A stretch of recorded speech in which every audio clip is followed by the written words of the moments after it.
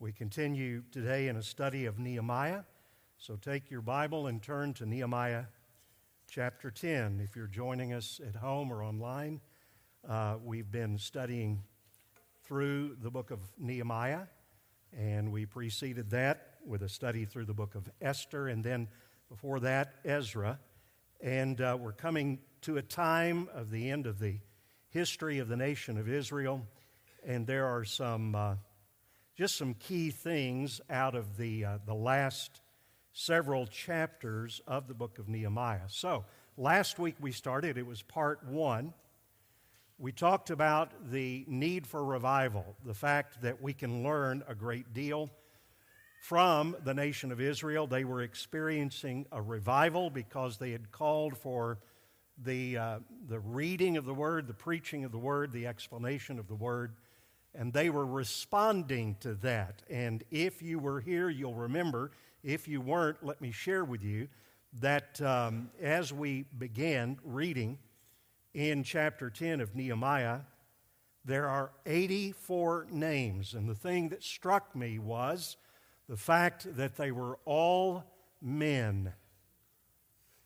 And I made the point last week, it was the men, and it should always be the men who take the lead in helping their families and their church, first individually, of course, to respond to the reading and the preaching of God's Word and to bring in true revival. That's what we're praying for here at Heritage and in our churches, not only in this nation but around the world. We need spiritual awakening in our own nation, and the place to start is right here. Revival in the local church. So, with that, I'll allow you to remain seated. We've been standing a bit, and we're going to start reading with verse 28. That's where we left off, and we're going to find that while we'll remind ourselves of the call to be separate from the nations, from the world, we'll come back to the last two reforms, specifically that Nehemiah was that the people were really calling for among the nation of Israel. So, chapter 10, verse 28, follow along. This is a summary of what was happening. The rest of the people, the priests, the Levites, the gatekeepers, the singers, the temple servants, and all who separated themselves from the peoples of the land to the law of God, their wives, their sons, the families joined in. Their daughters and all who had knowledge and understanding join with their brothers, the nobles, and enter into a curse and an oath to walk in God's law that was given by Moses, the servant of God, to observe and do all the commandments of the Lord, our Lord, and His rules and His statutes. We will not give our daughters to the peoples of the land or take their daughters for our sons. And if the people of the land bring in goods, this is where we'll pick it up today primarily, or any grain on the Sabbath day to sell, we will not buy from them on the Sabbath or on a holy day. And we will forego the crops of the 7th year. This is another kind of Sabbath, the 7th year, and the exaction of every debt. We also take on ourselves the obligation to give yearly a third part of a shekel for the service of the house of our God. For the showbread, the regular grain offering, the regular burnt offering, the Sabbaths, the new moons. We're going to hear about this later in the New Testament. The appointed feasts, the holy things, and the sin offerings to make atonement for Israel for all the work of the house of our Lord. We, the priests, the Levites, and the people have likewise cast lots for the wood offering to bring it into the house of our God, according to the fathers' houses at the appointed time, year by year, to burn on the altar of our God, as it is written in the law. The wood was important so that the flame would never go out in the altar. We obligate ourselves, verse 35, to bring the first fruits of our ground and the first fruits of all the fruit of every tree year by year to the house of the Lord, also to bring to the house of our God, to the priests who minister in the house of our God, the firstborn of our sons and of our cattle, as it is written in the law, and the firstborn of our herds and of our flocks, and to bring the first of our dough and our contributions, the fruit of every tree, the wine and the oil, to the priests, to the chambers of the house of our God, and to bring to the Levites the tithes from our ground, for it is the Levites who collect the tithes in all our towns where we labor. And the priest, the son of Aaron, shall be with the Levites when the Levites receive the tithes, and the tithes shall bring up the tithe of the tithes to the house of God, to the chambers of the storehouse, for the people of Israel. And the sons of Levi shall bring the contribution of grain, wine, and oil to the chambers, where the vessels of the sanctuary are, as well as the priests who minister, and the gatekeepers and the singers. We will not neglect the house of our God. Father, these words that were written down for us some 2,500 years ago seem a little bit out of step with the way that our lives sometimes, and obviously and especially our culture, seem to be. But Father, they speak to us and they tell us about priorities, about first fruits, about things that need to be given to you, starting with our own lives and not just the leftovers. And so, Father, I pray that today as we walk through these words, we seek to apply them, that you would help us to be a separated, a special and anointed people of God. Not that we are special in our being called by you, that's by grace.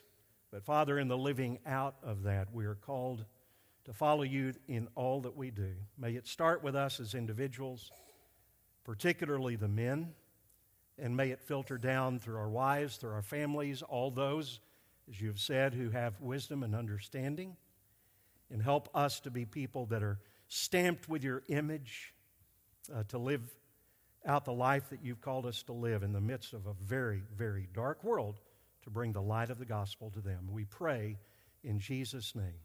Amen.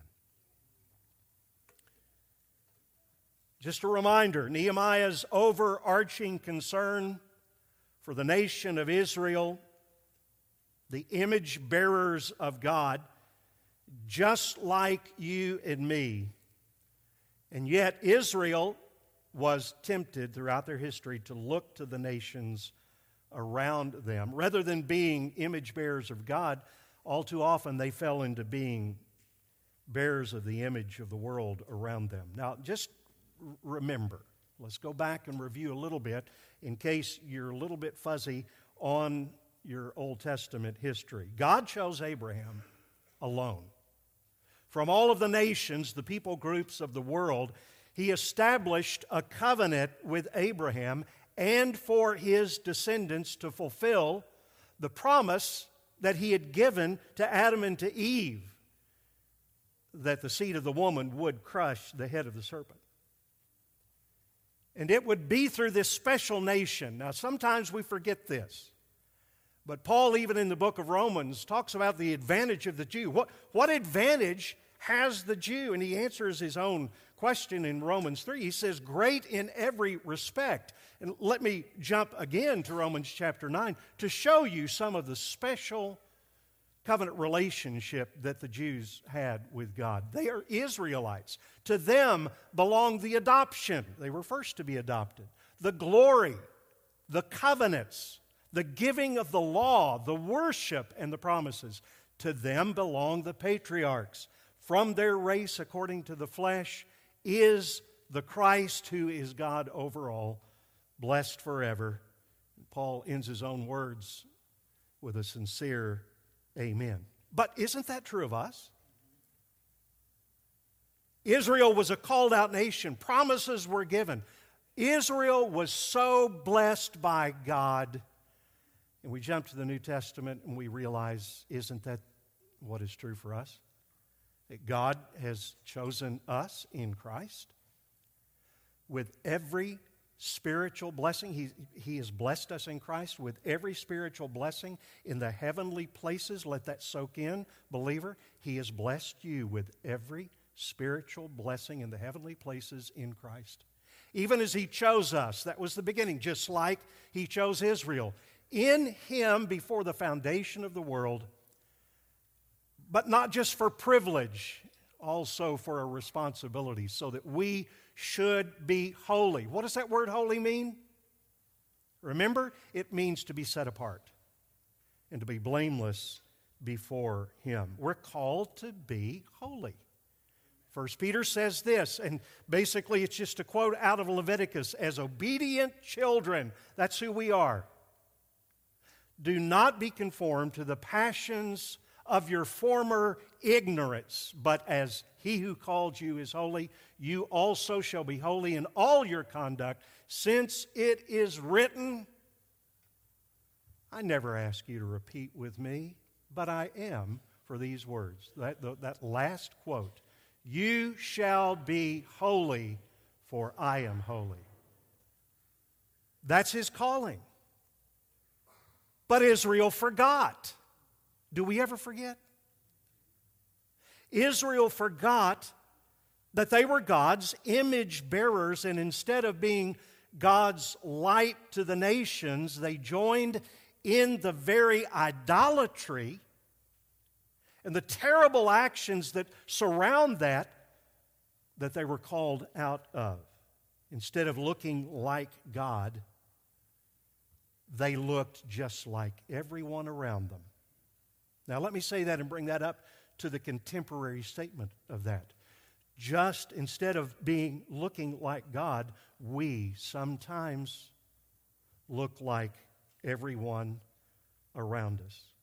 So what did God do? Out of His love, get this, out of His love, He disciplined them by allowing foreign nations to defeat them and to make them slaves. And now God has brought them, according to His promise, out of that slavery and brought them back to the land. In the story of Ezra and then Esther and Nehemiah, the temple, the gates, the walls have been rebuilt. So everything's set. So what happens now? God calls them to revival. And we saw last week, almost the entire sermon was on rededication of our lives. And that's what happened to the nation of Israel. That's what we hope will happen to us. They were revived through the reading of the Word, the law, the Pentateuch, the Torah. And they realized that they were called to look like God. And they realized how much they didn't look like God, and they began to weep, and they began to cry out to God in a total rededication of their lives. Now, last week I overlaid that on us. We are to look day by day, week by week, at what God has called us to be. We are to freely confess our sins before God, knowing that He is faithful and righteous to forgive us our sins and to cleanse us from all unrighteousness. That doesn't mean getting saved all over again. That means daily staying fresh with the things of God. So we looked last week, the first reform, and it was really more spelled out. It wasn't stated that this was a reform, but just as I mentioned just a few minutes ago, it was a huge reform. The men took on their God-assigned role as the head. And I'll just refer you back to last week's sermons, if that's a little bit shocking to you, in light of what the culture is saying today. But the men began to realize their God-given assignment as the head of their homes, and that they were to lead themselves, first of all, and then their wives, we saw it in verse 28, and then their children, and then their nation, which is a semblance of the church of Jesus Christ today, to call out to God, first of all, and here's the second reform, to be separate. Now, we have quoted this verse over and over again, and a lot of times what I do is I turn my attention over to our students, And those of you who are raising your children, and especially as they get to be teenagers and you're wanting them to marry the right person, and this is an application, but it's not the only application. Do not be unequally yoked with unbelievers. That's an everything kind of verse. We're called out to be separate, to be holy. That doesn't mean that we're better than everyone else around us. That doesn't mean that we are called not to associate with those who do not believe. Paul makes that very, very clear. But we are not to be unequally yoked with those who are not believers. And we had a little discussion about this in our ABF class today. Just among other, we had a big discussion in our ABF class. That's always good. But we were talking about that. In the time to start, parents or grandparents, to feed this truth into your children and your grandchildren is not when they're 16 and they just discovered a boyfriend or a girlfriend at school, and you ask them, is he or is she a believer? Well, I don't know. The time to start discussing this principle of not being unequally yoked is when they're babies, and let them be raised with that. Again, not that they are better than, but they are called as followers of Christ to be separate unto the Lord. Is that clear? That is such an important thing. And so Israel was being called back to that, with men leading their families to be separated unto the Lord. The first two components of real revival. Now, the third and the fourth are right here. They're on your notes and your outline, and we'll go through these. The third reform was this: rededicating ourselves to the priority of right worship. Here you got a sermon today.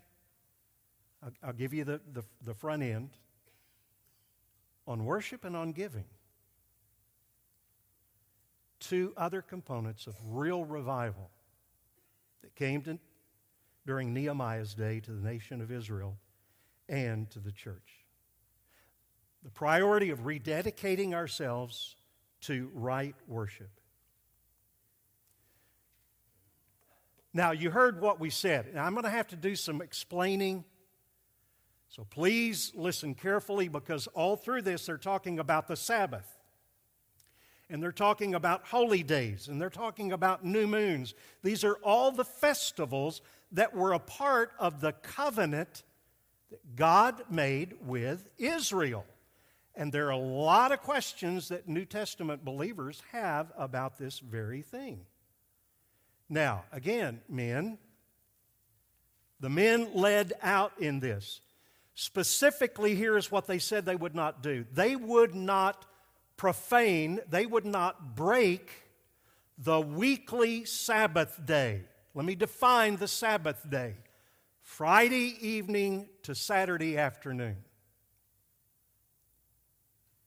If you're a note taker, write that down. What is the Sabbath that they were not to break? Friday evening to Saturday afternoon. All day Saturday was the Sabbath day. Why? Because God wanted His people to remember, to observe, that's what it means, the Sabbath day, and to keep it holy. What does holy mean? Separate. God rested from His labor on the seventh day, and so should they. Let me just ask you a couple of questions. See what you think. Did God rest on the Sabbath day, the seventh day, because He was tired? What do you think? Do you think He rested because He needed a break? Man, after all that work? Well, come on. It was only 6 days. Or maybe if you take the view that it was millions and billions of years, that might, He might be tired after that.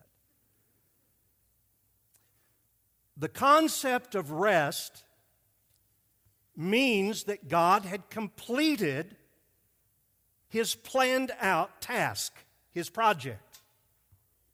It took him 6 literal days, 24-hour periods of time, for him to complete his project, and then he ceased from his labor. Now, this was an incredibly important thing for the Jews. Let me give you this is all the same passage of Scripture. I've just got it broken down into 3 slides for ease of reading, okay? Let's see what God says in Exodus chapter 20 in verses 8 through 11. Remember, observe. By the way, this doesn't just mean, oh yeah, Saturday. I should have set my alarm. It means to observe it. Remember the Sabbath day to keep it holy. 6 days you shall labor. 6 days you shall labor and do all your work, but the 7th day, Saturday, is a Sabbath to the Lord your God. Let's go on. On it you shall do no work. All right? Don't do any work. Or your son, or your daughter. Look how comprehensive this is. Or your male servant, or your female servant, or your livestock. You got to keep your animals from working. Get that hamster off the wheel. I don't know how they flesh this out. And I've got some really interesting illustrations of this. But that's what it says. Or your livestock. Or the sojourner who is within your gates. Doesn't matter if he's a Jew or not. If he's in your town, he does no work. Let's go to the 3rd slide about this. Why? Because here's the thing again. For in 6 days the Lord made the heavens, the earth, and the sea, and all that is within them. 6 days. He's God. He can do it. And rested on the 7th day, ceased from his activity. Therefore the Lord blessed the Sabbath day and made it holy. It was designed, the Sabbath day, for man as a day of rest and reverence for the Creator. It was designed for the people of Israel to focus on Him rather than their daily responsibilities. Now, just a hint, and we're not going to get a lot into this, but you got to go to the book of Hebrews for this. It also foreshadowed something, remember? The Old Testament, these kinds of pictures, they always foreshadow something, and it was foreshadowing the Sabbath rest of our salvation in Jesus Christ. It was ordained to be a day of blessing, but man quickly turned it into a day of burden by adding many detailed regulations. I didn't realize this existed. It exists today for Orthodox Jews. And they have written, rabbis have written an application for this. There are 39 different categories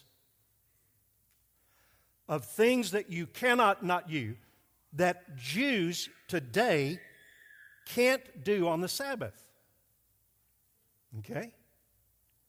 And it's just amazing. 30, and then in each category, there are at least 30 different applications of those things. So you've got 1,500 things. This is for the Orthodox Jew today that if you're an Orthodox Jew, you cannot do. Do you see why I said that what God created for a day of rest and reflection and worship became and has become a day of burden? Let me give you a couple of examples. I wrote down just a couple. For example, there is a category about burning. Burning. Well, that doesn't mean that if you got a pile of brush out back that you're ready to burn. Can't do it on the Sabbath, on Saturday. Forget it. You can't do that. It means burning. That means that if you got up this morning and you're an Orthodox Jew, and you got up this morning and you put toast in the toaster oven, I'm serious. You can't flip the switch because it burns to make the toast. That's a law that you can't break, or you're defiling and profaning the Sabbath day. You can't drive. Do you know why? Well, there are several things involved, because there is a category of carrying. If you carry anything outside your home other than the clothes you're wearing, that's breaking the Sabbath. You can't carry your car keys to your car. That's a violation of the Sabbath. But not only that, you can't turn on your car. Why? It violates the regulation of burning. Because you'll be starting the car, several of you are getting this. What? Yes, the gasoline is ignited and burns to drive your car. You can't do that. Now, don't laugh. There's a sincerity here to this strictness that sometimes I wish the people of God in this congregation would have. What they were trying to do is say, don't be distracted by the things you do all week long. But they made it into a burden. Now, I hope you noticed I slowed down when I read this, and I read the entire thing. They also rededicated themselves to keep the Sabbath year. Wow. What's that? Every 7 years, they could not plant crops. Do you understand how much faith that would take? How much you'd have to depend on God? Because you come up to, let's say that 2023 is the Sabbath year when you can't plant crops. That means that this year, you've got to plant enough and trust God for the rain and all of the rest of that to feed yourself and your family this year, next year when you don't plant crops, and the third year when you plant crops again. 3 years. When you would have to trust the Lord for the crops grown in 1 year to last for the 3. Now, how are we to take this? Are we Sabbath keepers or Sabbath breakers? I heard both. Please listen very carefully. Was the Sabbath commandment included in the 10 Commandments? Yes, it was the 4th commandment. So is it, as some say, binding on us today? Jews would say it is. Seventh-day Adventists would say that it is binding on us today, that we are Sabbath breakers for meeting here today. Seventh-day Baptists. Have you ever heard of those? Yeah. There are Seventh-day Baptists who believe you need to meet on Saturday instead of Sunday. Now, it becomes very vague, because if you believe that that's true, here's one of the dilemmas that you've got. If somehow the Sabbath is not somewhat different than the other commandments, he says 6 days shall you work, but the 7th day is a Sabbath of solemn rest. That was yesterday, by the way. Sabbath, by definition, is Saturday. Holy to the Lord, whoever does any work on the Sabbath shall be put to death. Did any of you drive a car yesterday? Let me see your hands. Did any of you carry anything yesterday? Did any of you mow your yard yesterday? Or any of those other, then you're a Sabbath breaker, and if the law was true back then, which it was, if it is for us today, then only the Adventist or the Seventh-day Baptist or the Orthodox Jews get out of it, as long as they didn't do any work.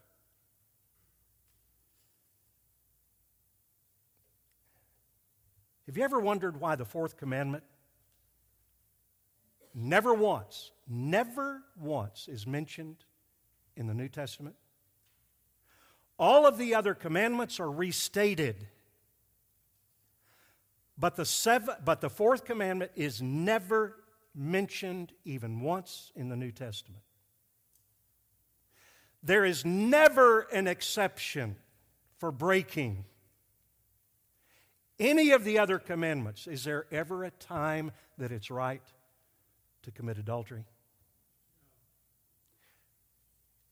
Did Jesus ever violate the Sabbath? Did he ever carry anything or do anything that the religious people thought was work on the Sabbath? The greatest disagreements that Jesus had, the greatest conflicts that he had, were over the Sabbath. Jesus never one time said it's okay to violate any one of the other. It's okay to get by so that maybe one time you can worship another god, or bow down to an idol, or take the Lord's name in vain. Or, kids and parents, are you listening here? What's the fifth commandment? Honor your father and mother. Is there ever a time, children, teenagers, please listen. Your parents are hoping you're listening. Is there ever a time when it's okay to disobey your parents?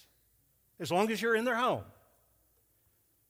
And maybe even after that, sometimes. Do you see what I'm saying?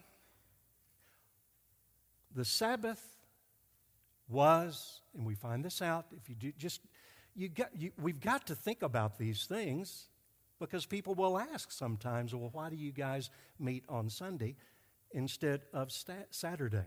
The Sabbath was an exclusive covenant sign between God and His people, the nation of Israel, set right in the middle of the table of the law given to Moses. Here's what he says. He's not including the church in this, but watch how specific this is. The Lord said to Moses, "You are to speak to the people of Israel and say, above all, you shall keep my Sabbaths." That's all of the holidays called Sabbath or holy days. "For it is a sign between me and you throughout your generations, so that you may know that I, the Lord, sanctify you." Let's read on. "Therefore, the people of Israel shall keep the Sabbath." This is even more specific. "Observing the Sabbath throughout their generations as a covenant forever. It is a sign, a special sign forever between me and the people of Israel, that in 6 days the Lord made the heaven and earth, and on the seventh day He rested and was refreshed." Again, that sign, the Sabbath rest, pointed to and was fulfilled by Jesus Christ. Once Christ came, as the fulfillment of all of the Old Testament types and shadows, believers are never again obligated. And Christ's fulfillment of all of those types and shadows was not partial, and it wasn't temporary, but it was complete and eternal. When Jesus said, "It is finished," He rested from His work of redemption. And that is why, boy, I hope you're following this. That is why Paul, who was such a strict Pharisee, when he realized what had come in Jesus Christ, fulfilling all the types and the shadows, that's why he would say to a church like us, "Therefore, let no one pass judgment on you in questions of food and drink, or with regard to a festival." Wow, look at this. These are the exact categories spoken of in Nehemiah chapter 10. "Or with regard to a festival or a new moon or a Sabbath." These are a shadow of the things to come, but the substance belongs to Christ. He did not say that about any of the other 9 commandments, but the Sabbath commandment only. So, what's the upshot? A lot of explanation. vitally important for us today. The upshot is that we worship on the Lord's Day. The day, Sunday, that the Lord Jesus rose from the dead. Now, here's an interesting thing. It is never mandated, please hear this, never mandated that we worship on Sunday, but it is modeled. It's never commanded, but it is, by example, commended. Think about it. After His resurrection, Jesus met with His disciples on what day? First day of the week, Sunday. By the way, it was Sunday night. For all of you who would really like to see Sunday night worship, there's your story right there. Not commanded, but commended, okay? And in fact, because Thomas wasn't there on the first Sunday night, he missed meeting with Jesus, but he was there on the second Sunday night. But let's move on, okay? And the church throughout the New Testament regularly met together on Sunday, the Lord's Day. Again, we don't meet on Sunday because it's commanded, because we have to, but because it's been the practice of every Christian from the very beginning. No amens? Okay. So, is it wrong to meet on Saturday? Is it wrong to meet on Monday? Tuesday? You see, in a very real sense, what happened when Jesus came, every day of the week became the Lord's Day. Would you agree that every day is the Lord's Day? We don't want it to be your day or the world's day. It is the Lord's Day. Why? Because we're not to worship. Listen. We are not to worship the Lord only one day out of 7, but every day. Now, I'll tell you, okay, for some of you, this may be, the gears may be turning. I'm trying to get a little audience read and see what's happening out there. But let me just say this. If the Apostle Paul, and you saw what he wrote a few minutes ago in Colossians, if he wanted to clear this up, he could have. Remember, we're never, ever, the fourth commandment is never mentioned, except when Jesus walked through the fields and His disciples got the grain and they broke the Sabbath, those kinds of things. Or He healed. He worked on the Sabbath day. But if He wanted to clear it up, He could have. Really. All He'd have to do is just keep the Sabbath. That's Saturday. But look what he said in Romans about the freedom, the liberty of conscience, about worship. He says this: one person esteems one day as better than the other. So, my friend, if you happen to be visiting with us today and you're a Seventh-day Adventist, look, no condemnation. Meet then. You esteem that day better, Saturday. But don't violate the conscience of another brother or sister who likes to meet on Sunday. Okay? Each one should be fully convinced in his own mind. I'm absolutely convinced that Paul could have cleared it up once for all by saying, if he really meant for us to be worshiping on the Sabbath, he could have said, Sabbath is a day of worship that you're not to violate. But he didn't. So what do we do on the Lord's Day? Let me just give you a couple of quick things that I believe the New Testament reveals that we do on the Lord's Day. By the way, our time of worship, again, could be altered. Some cultures it is. It's not convenient to meet on Sunday morning, so they choose another time or day of the week. And that's okay as long as their worship includes several things. It should include great gladness and rejoicing.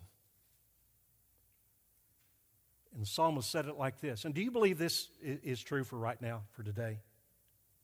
Do you? This is the day the Lord has made. Let us rejoice and be glad in it. Do you believe that should be done today? How about right here? Could it also be a day, as we talked about last week, for confession, for mourning, for lament over our sin? Absolutely. We saw that last week. But let me show you another thing, that the believers got together, and here are some of the things they did. These are modeled for us today, so that we want to at least in part do some of the things that they do. They devoted themselves to the apostles' teaching. That is the number one priority. That was number one on their list. And to the fellowship. That's why I always encourage you, and if you go through our new member class, guess what? It won't be mandated, but we really encourage you to be involved in a smaller group, like the ABF, Adult Bible Fellowship, or Sunday School for our students, and all of that. And that's the way we get into the fellowship of the church. We're not fellowshipping right now. This is a time of focusing on the apostles' doctrine. To the breaking of bread. That's the Lord's Supper. We take that monthly. It's not mandated. We take it every month. Some churches do it every week. Some churches do it once a year. But our elders have said once a month. Will it ever be different than that? Could be. We do that. And we devote ourselves to prayer. And something else, giving is a part of that. We haven't even gotten to giving yet. And they were selling their possessions and belongings and distributing the proceeds to all as any had need. What's the key to this?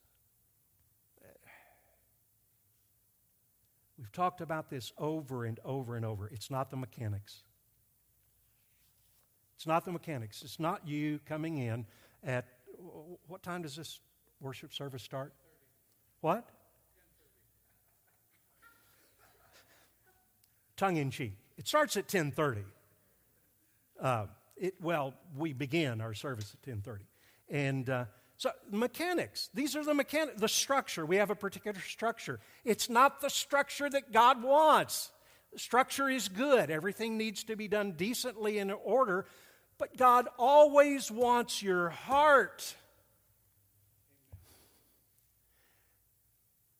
You know, this guy that wrote, I downloaded this. You could have a copy of it. He even talks about the whole thing about turning on lights and switches and stuff like that as electronics. So if you met with a true Orthodox Jewish church, if you were a Sabbath day observer, you would not even open your computer. There's a regulation against writing. Wow, you couldn't even text somebody during the service. That would be different. Did those laughs come from people who just texted something? Yeah. Did you hear what the pastor said? No. I was asleep. Okay. Jesus always said, look, you've heard it said, don't commit murder. Now, was he negating the fact that murder is wrong? He was just saying if that's all you've got is the outward structure, it's not wrong, it's just incomplete. God's not just after the structure. Structure is good. He's after your heart. You know that. Joel, he said this. We preached through Joel, several years ago. Rend your heart, not your garments. God's always after your heart. That's why you may balk at what Kevin DeYoung says in one of these quotes, but I love right in the middle where he says, God gave us Sabbath, not the Sabbath, but Sabbath, a day of collecting together and remembering and worshiping. And I love this, as a gift. Here's the statement that I really love. It's an island of get to in a sea of have to. Now, if you feel like you have to come to church, should you? See, a lot of people would say that, okay, I don't. If I feel like I have to, then I don't have to. The key is to get your heart to a place of not going to the have to, but I get to. I get to go to church, worship with the people of God around me. Duty is not wrong. It's just incomplete. Just like don't murder. It's not wrong, it's just incomplete. Get to the heart. If you have hate in your heart, you're murdering. You come to worship, you sit, you take notes, all that. That's good. That's duty. You should feel a sense of duty. I'm telling you. But it needs to move quickly to delight. So let's move to the second one. Here's another great one. You know this, Hebrews 10, 24 and 25. Get together to stimulate one another to love and good works. But let's move on to I've got something else. This is really, I was studying this last week. Forgot that I had this in here. And immediately this sense of men leading and the sense of worshiping, I immediately thought of a picture, an illustration from Norman Rockwell. Now, how many of you, students, do you know who Norman Rockwell was? No. How many of you know who Norman Rockwell? Okay, several. I have loved forever. Look him up.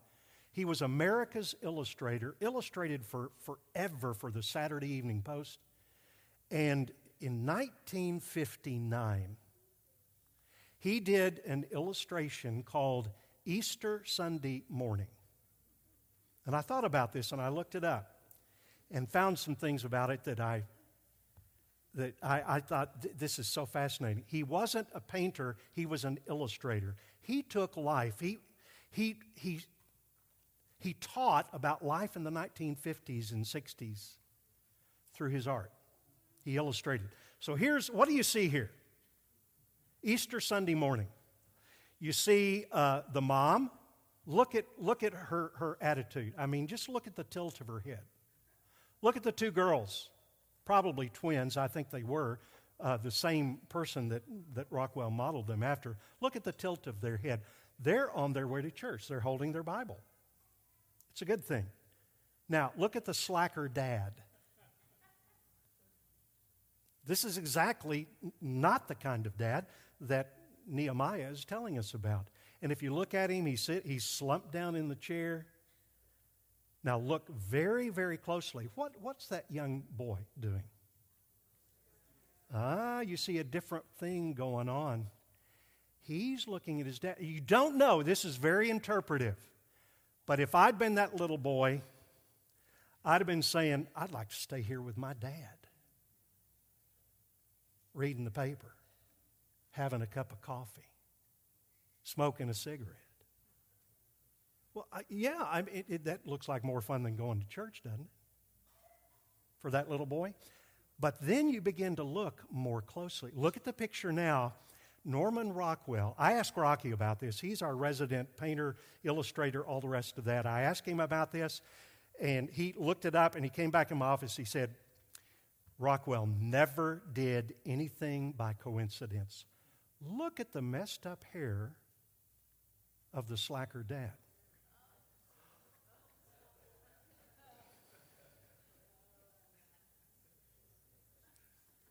You see it? That's not by accident. What color is he wearing? Rockwell is trying to get us to say something or see something, that it's not just a casual thing. And that little boy and his wistful look toward his dad preaches a sermon of what's behind men who do not take the leadership in the church. But we better move quickly to the last point. Rededicating ourselves to the priority of right stewardship and the care of God's house. I've had various reactions when I talk about giving. And I don't talk about giving very much unless when it comes up. Remember one of the churches that I through the years I've had people say, Preacher, you never talk about giving. Again, I do when it comes up, like here. But I had a guy that came, speaking of the Hebrews 10, 24, and 25, after a sermon that I preached in another church about giving. And he came up and he said, Preacher, seems like you're always talking about giving. Last sermon I heard was on giving. And I said, by the way, when was the last time you were here? I really did. He said, about a year ago. And I said, if you would come regularly for the building up of the body of Christ and your own building up, you would realize that we do preach about a lot of other things other than giving. Literally, it made him so mad. We had a gravel parking lot, and he peeled out and left, gravel flying. But it was just the truth. Now, you notice he said, we will not neglect the house of our Lord. They were talking about a physical temple. We don't have a physical temple today. Individually and corporately, and that, by the way, that your body is plural. Your body. Do you not realize that your body is the temple of the Holy Spirit? You're not your own. You were bought with a price, so glorify God in your body. And I kind of slowed down a minute ago when we were talking about that. I don't know that I'd ever heard of the wood offering. But that shows you the detail to which God wanted us to go and to know what we needed to do. Now, some will say, it's not about the money. If someone tells you it's not about the money, what's it about? The money. It's about the money. Just like that guy that I talked about a few minutes ago. And Jesus said it like this in Matthew 6. Again, it's a heart thing, but look what comes first. Where your treasure is, your heart will be. Get the treasure decided first. Your heart will follow. And that's exactly the kind of thing that we need to go. Now, he talked about tithe. Is this a sermon about tithing? To the Old Testament Jew, and you noticed it there, they gave several different tithes so that in the end result, the average Jew was giving about 30% of his income as a tithe. So if you want to be bound by the Old Testament tithe, then that's what you got to do. We don't believe in tithing. We believe in grace giving. And I've always said to people what do you believe in tithing? I said, well, my goodness, that's Old Testament. We believe in grace giving. And shouldn't grace go beyond the Old Testament? Well, preacher, do you think we ought to tithe off the gross or the net? You ever heard that? You ever said that? And the comeback is, well, which do you want the Lord to bless, the gross or the net?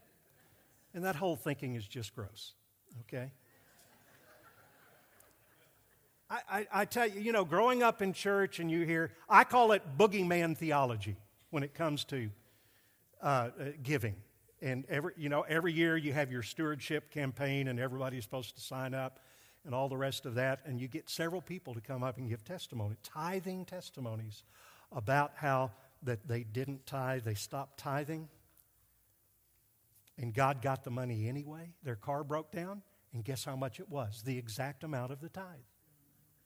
I call that boogeyman theology. The boogeyman is going to get you. No.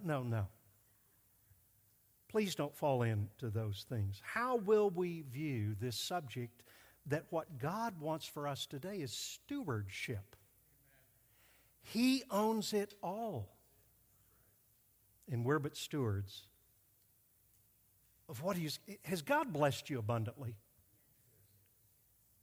Then just be a good steward. The other day, went out to eat, and my grandson was paying the bill with his mom's credit card.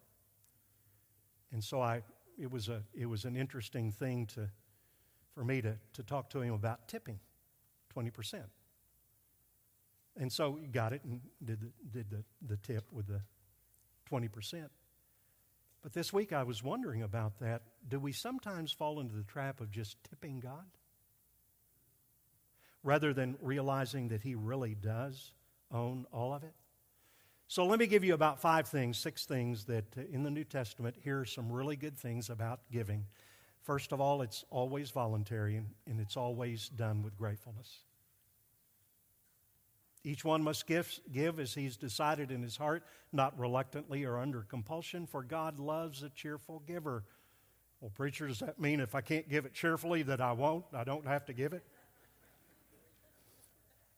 Where your treasure is, your heart will be. So just give and ask the Lord to help make your heart happy. Okay? Second thing.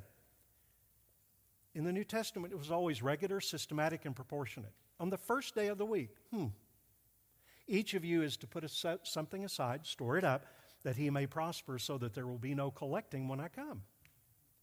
He didn't want the giving to get in the way of his preaching of the gospel, I guess. So he said, just save it up. By the way, people have said, well, you guys don't take up an offering. And we have offering boxes in the back, and we hardly ever mention those. But God's people, I'm telling you, God's people here at Heritage, through COVID, other preachers will say, well, how did you guys do through COVID? I said, you know what? Our finances grew because of the faithfulness of God's people who understand stewardship. It was always sacrificial in the New Testament. In a severe, this is the Macedonian church, severe test of affliction, their abundance, watch this, of joy, they were cheerful givers, and extreme poverty have overflowed in a wealth of generosity on their part. Sacrificial. It's also comprehensive. And by this I mean they gave themselves. They gave according to their means, beyond their means of their own accord, begging us, please take our money. We're begging you. And this not as we expected, but they also gave themselves first to the Lord and then to the will of God, to us. Wow. It was also not only to those who minister, we see this, it was given to the Levites, to the priest. One who has taught the word must share all good things with the one who teaches, and then those in need. So then, as we have opportunity, let us do good to everyone, especially those who are of the household of faith. But if anyone does not provide for his relatives, that's where it starts at home, and especially for the members of his own household, he is denied the faith and is worse than an unbeliever.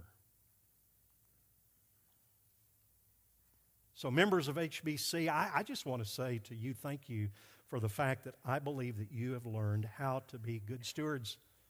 We saw it tested during COVID, and you gave just like I've just shared with you from the New Testament, voluntarily, cheerfully, regularly, systematically, sacrificially, comprehensively. You have not been stingy, and I thank God for that. I'm going to close and pray after sharing with you the gospel. I normally have 2 pages of notes when I get up here. I had 3 today. Got up this morning, I said, Lord, where can I chop any of this off?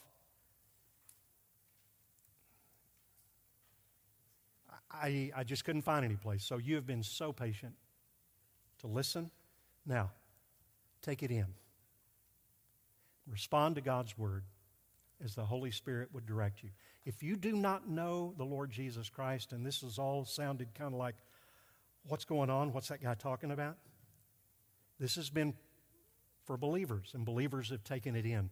And if you've never come to a place in your life, young or old, where you've seen that you're a sinner before a holy God, You've never really understood the fact that Jesus died on the cross for sinners like us, even the worst of sinners. And that by turning away from sin, the Bible calls that repentance, believing in the Lord Jesus Christ, you can be saved.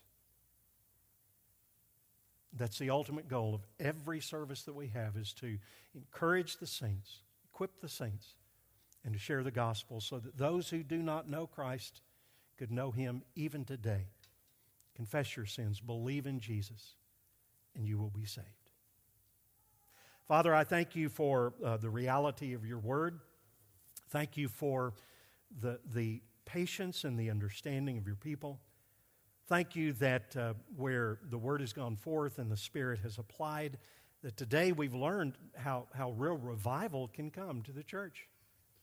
Very simple things, giving ourselves to you, seeing that you are the giver of every good gift, and we are but stewards, giving back to you only what is yours, which is everything. And so we pray that it might be done. I pray for anyone who does not know Jesus that today would be the day of salvation, that they would trust Christ.